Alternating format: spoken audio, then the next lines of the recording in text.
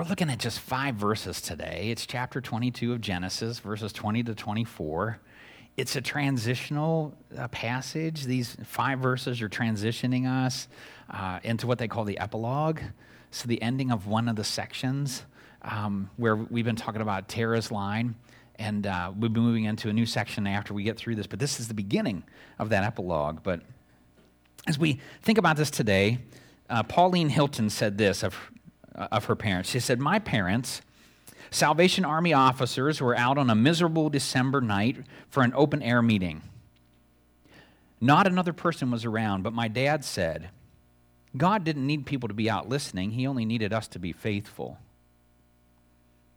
So they played a few carols, and Dad gave a short message before everyone retreated inside. A few weeks later, Dad was ringing the bell at a mall when a lady asked him if he had been on that street corner 2 weeks earlier. She explained, my father had been in a coma for 6 months. We were dreading the holidays since Dad was not really with us. But then we heard the carols, and to our amazement, my father sat up and said, that's God's music. And with that, he died. What an encouraging proof of God's faithfulness to those who are faithful. That's kind of what we're going to be looking at today. Like, as we're obedient, whether anybody listens or not, anyone's there or not, we're just supposed to be faithful. And in that, when we're obedient and faithful, God is faithful in return. As I'm thinking about that whole idea of God's faithfulness and how he just takes care of us, how he provides for us, even before we know what's going on in our future, I think of 2 particular scenarios.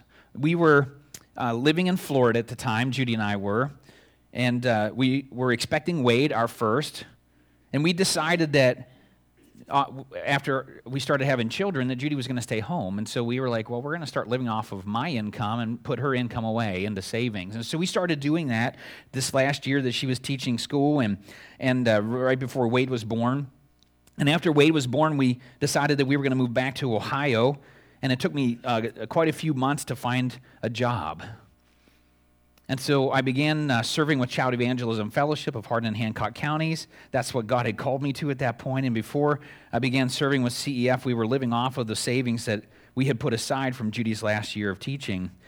And the amazing thing is that God knew our future.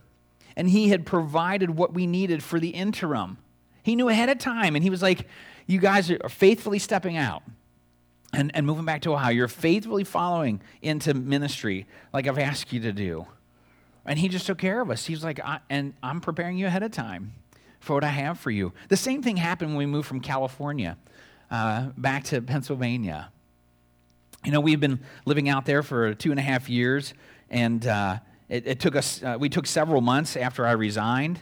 We took several months and just traveled across the country, visited family, enjoyed the fellowship of our family, and we were able to live off the income that we had saved during that time.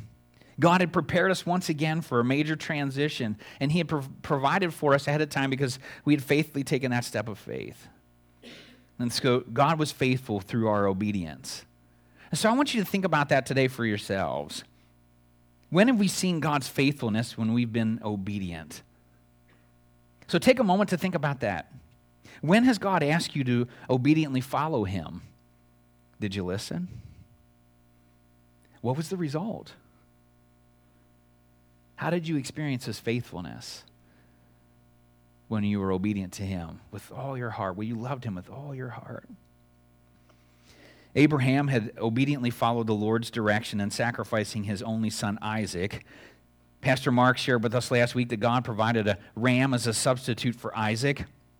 And in the final 5 verses of chapter 22, we see the genealogy of Nahor, Abraham's brother. God knew just what Isaac would need in the future, and he was already preparing the way for him. And through this short transitional section, we'll see this big idea that God is faithful when we are obedient. When we love and obey him with all of our heart, he is faithful.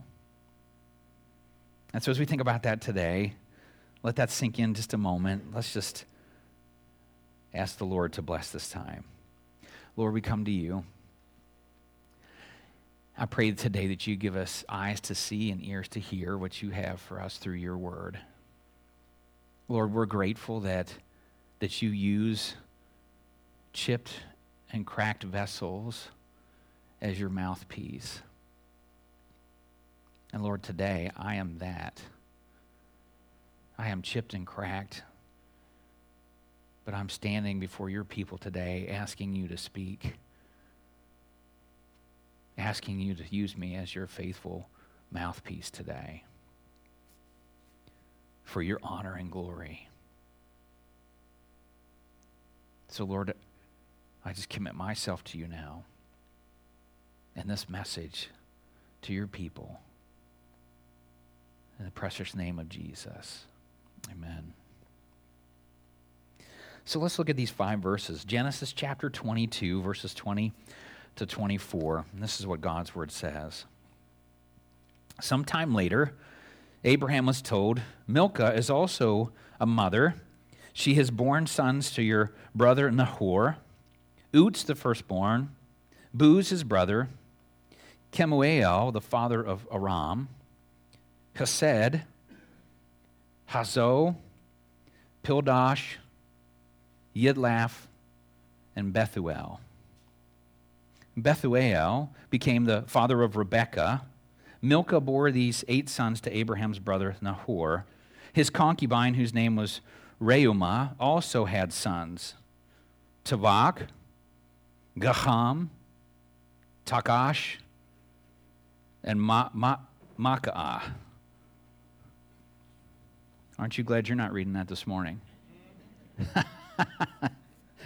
I'm not even sure I did it justice, but God knows, right? Yeah. So at the very beginning, the first part of verse 20, we see that Abraham gets news from home, doesn't he? Now, it says sometime later, these are the exact same words that began chapter 22 of Genesis. If you turn back to that, you'll see it. It's the exact same words as sometime later. It simply lets us know that time has passed. It's an indefinite amount of time, so we don't know how long it was, if it was just weeks or months or years that passed. But we just know that time has passed. And then it says that Abraham was told. In verse 1, we know that God is the one who spoke to Abraham. So it says, sometime later, God said to Abraham. So we know who spoke there, but here, we'd have no idea. In verse 20, we don't know who told Abraham about his brother. It's probable that one of Nahor's children came from the east to visit Abraham and shared the news about his siblings. It's just all speculation, though, because God's word doesn't tell us who or identify who this person is that's speaking to Abraham. And that's really not important. It's really what he's sharing that's more important. And so what is shared next is Nahor's genealogy. And we see that in the second half of verse 20 through 24. We see Nahor's sons. Now, there's just a couple of notes I want to make about this genealogy. Why is Nahor's genealogy shared here?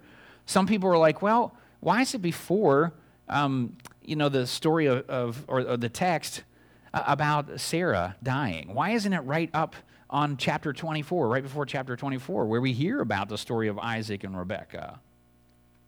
And I think it's a couple of commentators just help us understand. This is the start of the narrative's epilogue. The epilogue starts at chapter 22, verse 20, and goes through chapter 25, verse 11, with the question of Abraham's faithfulness and the identity of the heir settled. Talking about Isaac, the epilogue transitioned Abraham's story to the Jacob narrative by establishing the union of Isaac and Rebekah, who parent Jacob and his brother. Reporting the productivity of the Nahor clan after the promise of blessing for all nations in verse 18 implies that the Nahor history is part of the beginning fulfillment. So that's why it's where it's at. This is the beginning of the fulfillment that's going to take place. Kyle and Dillich say this: it prepares the way for the history of the marriage of the heir of the promise. And so, again, it's preparing us. The genealogy is important for the narrative that follows in Genesis chapter 24. Now, Nahor's genealogy includes 12 sons by 2 women. Boy, that number 12 pops up all the time, doesn't it? All throughout Scripture, Old Testament, New Testament, it's a pretty significant number. And we see that here with Nahor's family as well. And so we see it through 2 different wives. His wife, and then a concubine, which is considered a secondary wife. We'll talk about that when we get there. But Milcah, we see Milcah was Nahor's niece. Now, you're going to see she was the daughter of Haran, which was Nahor's brother. She was the sister of Lot. You're going to see a family tree pop up here, and I can't read it from here. Hopefully you can read it. I don't know. Anyhow, I'm just telling you that you have Abraham and Nahor and Haran, and then under that you have Lot and Milcah and another sister or daughter to him as well. But then you see that Nahor marries his niece. So the intermarrying of family was not considered taboo in the ancient Near East. So I want to make that clear. You're like, oh, that's gross. Like married his niece. Well, it was part of the culture of the day. Fortunately, we're not doing that anymore. The mention of Milcah also bearing children perhaps gives us insight into the conversation that Abraham was having with this unidentified individual. They're catching up on each other's lives. They're sitting down together, having a meal perhaps, and Abraham had shared about Sarah giving birth to Isaac and explained how this happened miraculously. God had promised us like a long time before, and it took forever, and I thought it was never going to happen, and then all of a sudden it did, when she was beyond childbearing years, and I was old and almost dead. Like God miraculously provided this child, Isaac, and then maybe he was sharing with him, you'll never guess what God asked me to do. Like just a couple of weeks ago, he asked me to sacrifice him, right? But then he provided a substitute ram, and so he's sharing all of this with whoever this unidentified person is, and this person probably shared about, or Abraham shared about Hagar and about Ishmael and all of this family that he had, and this prompted the individual to inform Abraham that Nahor's wife, Milcah, had also borne sons to his brother. He says, well, let me tell you about your brother. And the 12 sons that have been born to him. So who were these sons? You're going to see another, it already popped up there for you, just another family tree. This is the sons of Milcah. It begins with a statement about Milcah also being a mother and bearing sons to Abraham's brother Nahor. Now that statement opens what they call an inclusio. All an inclusio is what we're going to see at the end at verse 23 is the closing. It's almost identical. The same words are almost used, closing this inclusio, and what's in between is what they want us to remember, and it's who the sons are that were born to Milcah. And so we see the firstborn, Uz. You're like, I was wondering how to pronounce that, right? I thought it was Uz. Uz. His name means wooded. I don't know why. I can't give you any insight on that. He was the firstborn. We know from Jeremiah 25:20 and Lamentations 4:21, they refer to a city named Uz, located in Arabia. So that kind of gives us a little insight of perhaps where he was at. The next son that's mentioned is Buz, and his name means contempt. So there are places or tribes named Buz and Hazo, were probably located in a mountainous region of northern Arabia. So there's Arabia again, evidenced by the fact that in Jeremiah 25:23, Buz is mentioned along with Dedan and Tema, which are Arabian tribes or territories. So Hamilton gives us that insight from his commentary. The third son that's mentioned is Kemuel, and his name means raised of God. And then we are given this little side note that he's the father of Aram. That is probably going to be significant as we continue to go through the book of Genesis. Then we have Kesed, and his name means increase. Hamilton says Kesed may represent the Chaldeans of lower Mesopotamia. So that kind of gives us an area of where they may have been. Then we have Hazo, which means vision. We have Pildash, which means flame of fire. And we have Yidlaf, which means weeping. We don't know anything else about those fellows. And then we have Bethuel, and his name means God destroys, or man of God, or dweller in God. And we're given this a very important side note about him, that he became the father of Rebekah. Now, Matthews in his commentary says, noting Rebekah in the genealogy refers to the future matriarch by whom blessing will occur for Abraham's family and ultimately all nations. And then we see the inclusio is completed and closed with a nearly identical statement about Milcah bearing 8 sons to Abraham's brother Nahor. Then the visitor tells Abraham about the sons born to Nahor's concubine. Her name is Reumah. Now, a concubine was a secondary wife whose position was not considered disreputable in the East. So it wasn't like she was any less value in this family unit. She just wasn't the first wife. She was the second wife. And we learn that from Barnes. So the sons of Reumah, you see, again, you'll see it pop up there, the family tree. We have Tavak, which means a slaughter. That poor guy. What? How'd you like to be named that? Hey, Slaughter, come over here. Like, great. I hope he didn't live up to that name. That's all I'm saying. Then we have Gaham, which means burning. And Gaham appears on a 6th century inscription from Arad as one of 8 persons from whom grain is either distributed to or collected from. So we see him in some other extant inscriptions outside of the Bible. Then we have Takash, which means dugong. And I didn't even look that word up to know what dugong means, so I'm sorry. We can Google it later. And then we have Maka'ah, which means oppression. And we learn from, again, another commentator that a place named Maka'ah is located between Gilead on the south, Bashan on the east, and Mount Hermon on the to the north. That is in southern Syria. So again, we get a little bit of idea of where they would have kind of ended up, where their tribes would have been. So not much else is known about the other 2 sons born of Reumah. What we can learn from this passage, or what can we learn from this passage that applies to us today? Just a couple of principles, 2, that I want to share with you today. Both are from 2 commentaries that I read. Boyce's commentary, and I'm just quoting him for the principle, the Lord is faithful to all who love and obey him from the heart. That just goes back to our big idea today. Like, God is faithful when we obey faithfully, when we love him. We saw last week that Abraham obeyed the Lord by willingly offering his son as a sacrifice to the Lord. The Lord provided a substitute for Isaac so that Abraham's line would continue through this promised son. How many times did God say to Abraham when Abraham was like, is this ever happening? Can't you like carry on my family line through Ishmael? He's like, nope, Ishmael's not the chosen one. He's not the covenant son. No, it's going to be through Isaac. It's going to be through you and Sarah.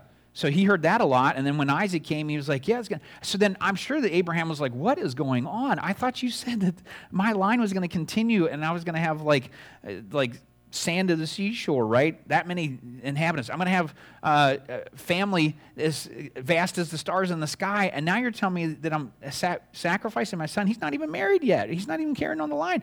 What's going on here? And it's like, but Abraham was just so faithful. And in this passage, we see that the Lord is faithfully preparing the way for Abraham's line to continue through Isaac and Rebekah. And as followers and disciples of Jesus Christ and children of God, we can count on his faithfulness also. We can count on the Lord's faithfulness to us. And I'm just reminded in the book of Hebrews, and it's going to be a long passage. It's the whole chapter 11 of Hebrews that I want to read to you today because I want you to catch what's going on here. They call this the faith, heroes of faith. I can't think of the words I want to use. And we see it all through chapter 11. And these individuals, they faithfully obeyed God and loved him and were obedient to what he was calling them to do. And let me read this passage for you, and then we're going to talk a little bit more about how this applies to us today. This is what God's word says, Hebrews chapter 11. Now faith is being sure of what we hope for and certain of what we do not see. This is what the ancients were commended for. By faith we understand that the universe was formed at God's command, so that what is seen was not made out of what is visible. So God created stuff out of just, his power. By faith, Abel offered God a better sacrifice than Cain did. By faith, he was commended as a righteous man when God spoke well of his offerings. And by faith, he still speaks even though he is dead. By faith, Enoch was taken from this life so that he did not experience death. He could not be found because God had taken him away. For before he was taken, he was commended as one who pleased God. And without faith, it is impossible to please God, because anyone who seeks or comes to him must believe that he exists and that he rewards those who earnestly seek him. There's obedience right there. By faith, Noah, when warned about things not yet seen, in holy fear built an ark to save his family. By his faith, he condemned the world and became heir of the righteousness that comes by faith.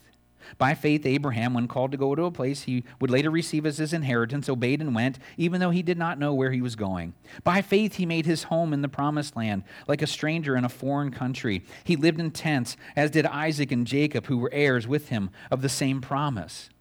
For he was looking forward to the city with foundations, whose architect and builder is God. By faith, Abraham, even though he was past age and Sarah herself was barren, was enabled to become a father because he considered him faithful who had made the promise. And so, from this one man, and he as good as dead, came descendants as numerous as the stars in the sky and as countless as the sand of the seashore. All these people were still living by faith when they died. They did not receive the things promised. They only saw them and welcomed them from a distance. And they admitted that they were aliens and strangers on earth. People who say such things show that they are looking for a country of their own. If they had been thinking of the country they had left, they would have had opportunity to return. Instead, they were longing for a better country, a heavenly one. Therefore, God is not ashamed to be called their God, for he has prepared a city for them. By faith, Abraham, when God tested him, offered Isaac as a sacrifice. He who had received the promise was about to sacrifice his one and only son, even though God had said to him, "It is through Isaac that your offspring will be reckoned." Abraham reasoned that God could raise the dead, and figuratively speaking, he did raise Isaac back from death. By faith, Isaac blessed Jacob and Esau in regard to their future. By faith, Jacob, when he was dying, blessed each of Joseph's sons and worshipped as he leaned on the top of his staff. By faith, Joseph, when his end was near, spoke about the exodus of the Israelites from Egypt and gave instructions about his bones.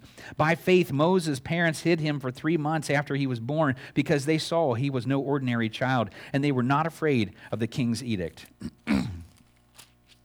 By faith, Moses, when he was grown up, refused to be known as the son of Pharaoh's daughter. He chose to be mistreated along with the people of God rather than to enjoy the pleasures of sin for a short time. He regarded all disgrace for the sake of Christ as of greater value than the treasures of Egypt because he was looking ahead to his reward. By faith, he left Egypt, not fearing the king's anger. He persevered because he saw him who is invisible. By faith, he kept a Passover and the sprinkling of blood so that the destroyer of the firstborn would not touch the firstborn of Israel. By faith, the people passed through the Red Sea as on dry land, but when the Egyptians tried to do so, they were drowned. By faith, the walls of Jericho fell after the people had marched around them for 7 days. By faith, the prostitute Rahab, because she welcomed the spies, was not killed with those who were disobedient. And what more shall I say? I do not have time to tell about Gideon and Barak, Samson, Jephthah, David, Samuel, and the prophets, who through faith conquered kingdoms, administered justice, and gained what was promised, who shut the mouths of lions, quenched the fury of the flames, and escaped the edge of the sword, whose weakness was turned to strength, and who became powerful in battle and routed foreign armies. Women received back their dead, raised to life again. Others were tortured and refused to be released so that they might gain a better resurrection. Some faced jeers and flogging, while still others were chained and put in prison. They were stoned. They were sawed in two. They were put to death by the sword. They went about in sheepskins and goatskins, destitute, persecuted, and mistreated. The world was not worthy of them. They wandered in deserts and mountains and in caves and holes in the ground. They were all commended for their faith, yet none of them received what had been promised. God had planned something better for us, so that only together with us would they be made perfect. Isn't that phenomenal? All those people, so faithful. And he's like, I can't even tell you about some of these other guys and gals. He's like, they were faithful. They were obedient to me, and he faithfully completed what he had promised them, even though most of them, or all of them, didn't even see it. They weren't alive to experience it.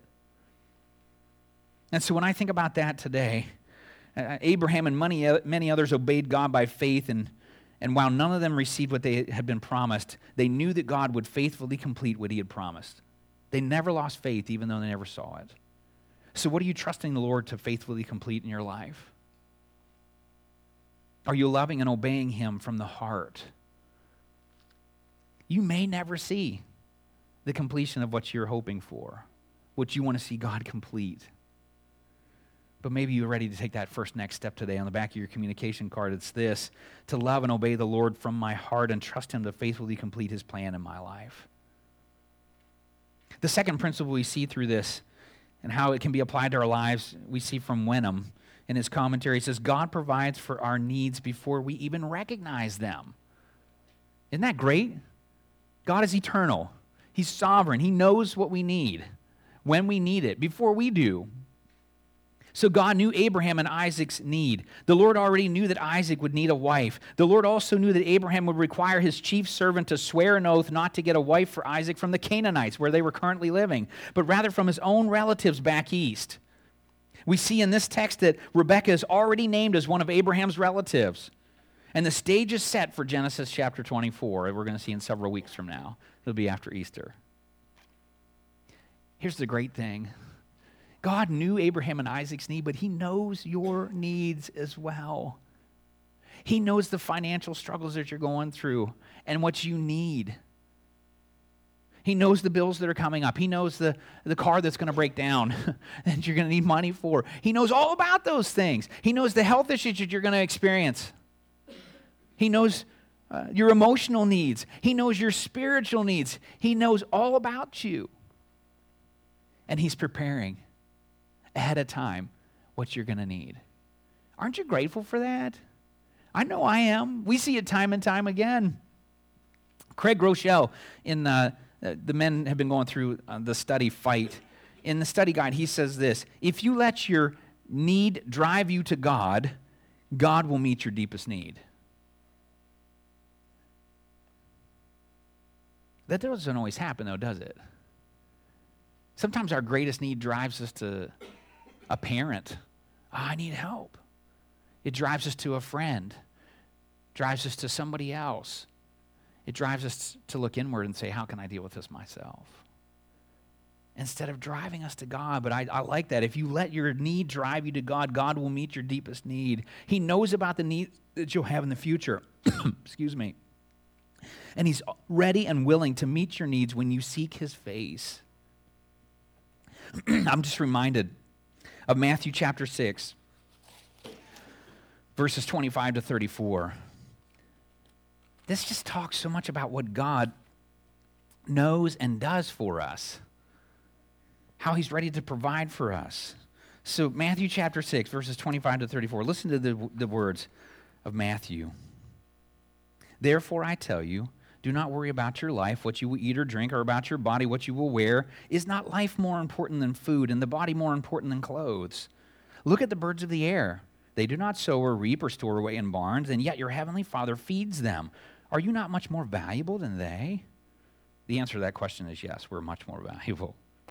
Who of you by worrying can add a single hour to his life? And why do you worry about clothes? See how the lilies of the field grow? They do not labor or spin. Yet I tell you that not even Solomon in all his splendor was dressed like one of these. If that is how God clothes the grass of the field, which is here today and tomorrow is thrown into the fire, will he not much more clothe you? O you of little faith. So do not worry, saying, what shall we eat, or what shall we drink, or what shall we wear? For the pagans run after all these things, and your heavenly Father knows that you need them. He knows. But seek first his kingdom and his righteousness, and all these things will be given to you as well. Therefore, do not worry about tomorrow, for tomorrow will worry about itself. Each day has enough trouble of its own. Isn't that wonderful? He's like, he knows. He knows what we need. And he stands ready to help. We seek him with all of our hearts. Jesus reminds us that in our greatest need, our first response should be to seek his kingdom and his righteousness. So I have to ask you today, do you always do that? I'll answer it for you. I don't. I don't always seek his kingdom and his righteousness first. And when I don't do that, I don't see the faithfulness of God. But boy, when I stop and I seek his kingdom and his righteousness first, he just provides time and time again. He guides and directs me. And so maybe the second next step is for you today, and that's to seek God's kingdom and his righteousness and trust him to provide for my every need. Maybe you just need to stop right now and do that. You know what your need is. You know if it's financial or physical, whether it's spiritual or emotional, or whether it's some other need that you have, and maybe you just need to stop right now and you say, God, I am seeking you first on this today. I've been seeking all these other avenues to try and take care of it, but I'm going to stop right now. I'm seeking you today. And I'm going to trust you to provide. And we don't know when that might happen. Sometimes it's immediate, sometimes it's not. Sometimes he changes us. He changes the desire that we have as we cry out to him. As we think about God just providing what we need, I want to close with this illustration. It comes from The Unlikely Thanker by Harry Gannett. German pastor Martin Rinkard served in the walled town of Eilenburg during the horrors of the 30 Years' War of 1618 to 1648. Eilenburg became an overcrowded refuge for the surrounding area. The fugitives suffered from epidemic and famine. At the beginning of 1637, the year of the Great Pestilence, there were 4 ministers in Eilenburg, but one abandoned his post for healthier areas and could not be persuaded to return. Pastor Rinkard officiated at the funerals of the other 2. As the only pastor left, he often conducted services for as many as 40 to 50 persons a day. Some 4,480 in all. In May of that year, his own wife died. By the end of the year, the refugees had to be buried in trenches without services. Just imagine that. Yet, living in a world dominated by death, Pastor Rinkard wrote the following prayer for his children to offer to the Lord. And this tells you that he just trusts in God, that he was faithful and he was obedient. You're going to recognize these words as we read it. This was his prayer for his children to pray, but we know it as a hymn. Now thank we all our God with hearts and hands and voices, whose wondrous things hath done, in whom this world rejoices, who from our mother's arms hath led us on our way with countless gifts of love, and still is ours today. Wow. Do you think he was so faithful in the midst of horrible stuff going on? Epidemics and pestilence, death all around him. And yet he was like, God's faithful. And he obediently stayed right where God had placed him. You know, it's just a great reminder for us today that God is faithful when we are obedient to him, when we are obedient to him and love him out of a grateful heart. I want to encourage you with that today as we think about this passage. And so as the worship team prepares to come, would you just bow your heads with me as we commit this to the Lord in prayer? Lord, thank you that you are faithful.